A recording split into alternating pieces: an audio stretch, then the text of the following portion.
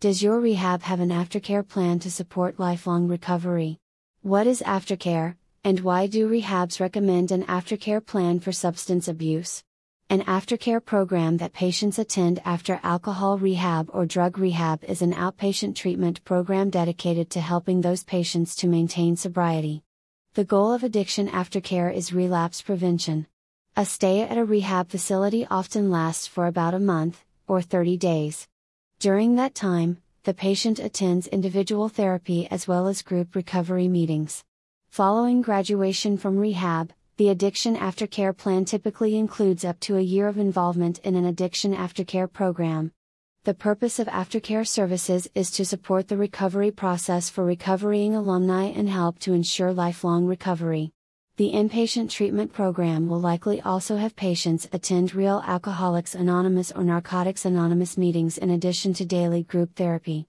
Learning to open up in group settings is a key part of the addiction recovery plan. If you are subscribed to the Best Addiction Recovery podcast, The Rehab, on the Mental Health News Radio Network, you may have heard our interview with Dr. Tamara Hall of American Addiction Centers, where she discusses the many programs available at AAC's rehab facilities. If rehab works, why do they need rehab aftercare? You might think that residential treatment and drug or alcohol detox solves the problem of active addiction. Why should you be concerned about a relapse on drugs or alcohol after spending a month in rehab? One issue is that many rehabs approach addiction treatment with various forms of talk therapy and initiation into the spiritual practices of the 12 steps. Unfortunately, talk therapy is not the ideal treatment for addictions that already have proven medical treatments available. For example, it is certainly possible to detox a person off of alcohol in a medical detox facility. Medications are provided, along with around-the-clock nursing and observation. After the patient is detoxed safely from what is essentially a forced cold turkey quitting of alcohol, they are then transferred to a residential treatment center for a month or more of substance abuse treatment, consisting of group therapy and individual therapy. Is long-term recovery possible after a stay in rehab with an aftercare plan for substance abuse? Relapse rates for alcoholics and people with drug addiction are alarmingly high after rehab.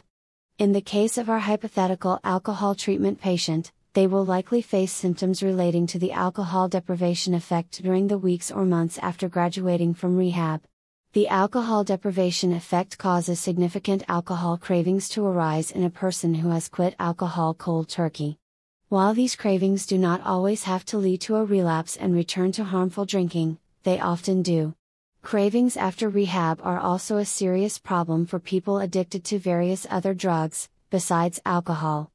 It is not unusual, for example, for a crack addict to start having vivid memories, or even dreams, about the act of smoking crack from a glass pipe. They may even remember the smell of crack smoke and the physical feeling of anticipation of the high. During an intense craving, the crack addict in recovery might look down at the ground and think, for a moment, that they have seen a crack rock at their feet. For people addicted to readily accessible drugs, whether it is alcohol from the local convenience store, or crack or heroin from the dealer who sits in front of that same store, seeing the location where they bought their drug of choice can bring about intense feelings and cravings. They might even find their car taking them on unfortunate detours to drive by places where they previously purchased drugs, which can eventually lead to a dangerous relapse. Is aftercare treatment a bandage to cover up the inadequacies of rehab? When people fail in recovery meetings or rehab, they are often blamed for their failure. They are told that they did not work the program well enough. How often do we blame patients for their illnesses? No doctor would blame a cancer patient for a relapse, but blaming an alcoholic or drug addict for a relapse is common practice. Is it possible that rehabs are simply not providing adequate treatment for addiction, which is a real medical problem? While in some cases, where medical treatment has not been developed, rehab may be the best we have. For example, while there have been some advances in medication-assisted treatment of meth and cocaine addiction, these stimulants still do not have highly effective and established medical therapies available like we currently have for opioids and alcohol. After a long stay in rehab, what does the rehab facility recommend? Why, more rehab, of course. Rehabs have come up with various addiction aftercare programs that provide ongoing substance abuse aftercare. Aftercare planning typically involves the mainstay of rehab therapy, the group.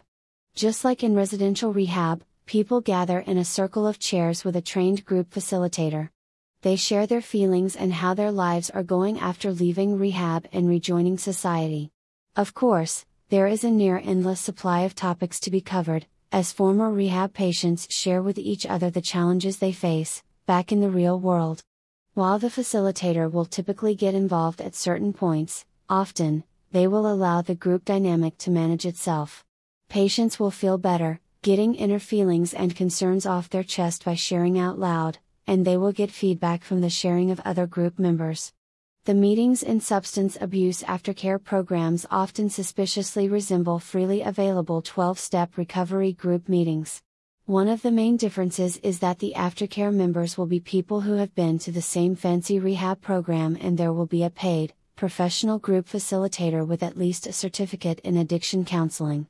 Can an addiction aftercare program help with the cravings that rise after rehab? One major difference between rehab aftercare and 12-step meetings may be the focus on spirituality in Alcoholics Anonymous and Narcotics Anonymous groups. If a person shares that they are having cravings, other members may recommend prayer and asking that their higher power remove the obsession to use drugs or alcohol. While the same advice might also come up in aftercare services, the facilitator might be more likely to offer advice based on psychological principles, such as identifying and avoiding triggers. For example, if driving by the corner gas station causes an obsession with having a beer or buying some cocaine or heroin, then try finding other routes that do not involve driving by that particular gas station. Of course, there is no harm in following these strategies. Prayer and a connection with spirituality definitely help many people through the recovery process. And, avoiding triggers is clearly a good idea for promoting lifelong recovery. Yet, an addiction aftercare plan should also address continuity of care relating to medication-assisted treatment as part of the substance abuse treatment plan. This means that medications such as buprenorphine or naltrexone should be used as part of drug rehab treatment where appropriate, and the addiction aftercare plan can serve as a way to ensure that medical treatment continues for an appropriate time period. The best and scientifically proven way to help a patient who is addicted to opioids to stay in recovery long term is to provide medical treatment for at least a year. If rehab typically lasts for a month, an aftercare treatment plan may provide an ideal opportunity for ensuring the patient's compliance with a medical treatment plan. While aftercare treatment typically does not currently involve care by a medical treatment provider, there is an opportunity to design rehab and aftercare programs to work better for patients. As rehab administrators begin to accept the need for more medically sound programs, it would behoove them to overhaul the entire system to address long-term medical treatment with medical aftercare planning. What is a sober living home and what part does it play in substance abuse aftercare? Sober living is a way for a patient who has completed inpatient treatment to be reintegrated back into society. The patient goes from living in a residential rehab, where the controlled environment protects them from outside triggers and temptations, to living and working in the real world. Often, the reason for going to sober living is that either the patient is not ready to live in their own home, or the patient's family is not ready yet to have their recovering loved one back home. Active addiction can lead to family drama and emotional turmoil that can take time to resolve. In addition to providing a home away from home, a sober living facility provides additional services to help prevent relapse and reinforce recovery. Many sober homes provide trained staff, enforce a daily recovery-focused program, including group meetings, routine drug testing, and other house rules that ensure residents will remain sober. Additionally, residents of a sober home are often expected to obtain jobs and go to work on a regular basis. Living in a sober living house may help a person learn to live self-sufficiently and responsibly. Unfortunately, very few sober homes are Suboxone friendly. Administrators usually frown on medical treatment for addiction. They share the philosophy of most rehabs by embracing the abstinence-only, 12-step recovery process. Again, sober homes being against what is considered to be the gold standard of opioid addiction treatment, are missing out on an opportunity to be part of a successful solution. By reinforcing the importance of patients continuing to take their treatment medication, rather than encouraging them to stop medical treatment early, sober homes could help their residents to have much higher success rates in remaining drug-free. Is addiction a mental health problem or a behavior problem? The word behavior can be confusing when used to describe a medical condition. Why do mental health experts use the term behavioral health interchangeably with mental health? While mental health issues, such as addiction, do have an effect on behavior, describing the condition as being behavioral in nature implies the person who is addicted is not truly ill, but simply has learned bad habits and requires some sort of retraining. Addiction is not the same as having poor table manners. Being tormented with persistent drug cravings is different from not knowing which fork to eat with or resting your elbows on the table at dinner time. In some ways, traditional rehab is not completely different from obedience school for dogs. No wonder, people often find the rehab experience to be demeaning. In the 21st century, we now understand addiction to be a true medical condition that involves real changes in the brain. It is possible to overcome addiction, and by using modern medical therapies, the success rates are far higher than when only behavioral modification methods are used. Addiction is not a moral failing due to poor upbringing. It is not a result of not being able to keep your room clean as a child. Being addicted to a substance does not make you a bad or a broken person. In fact, addiction is a common trait that many people have in one form or another.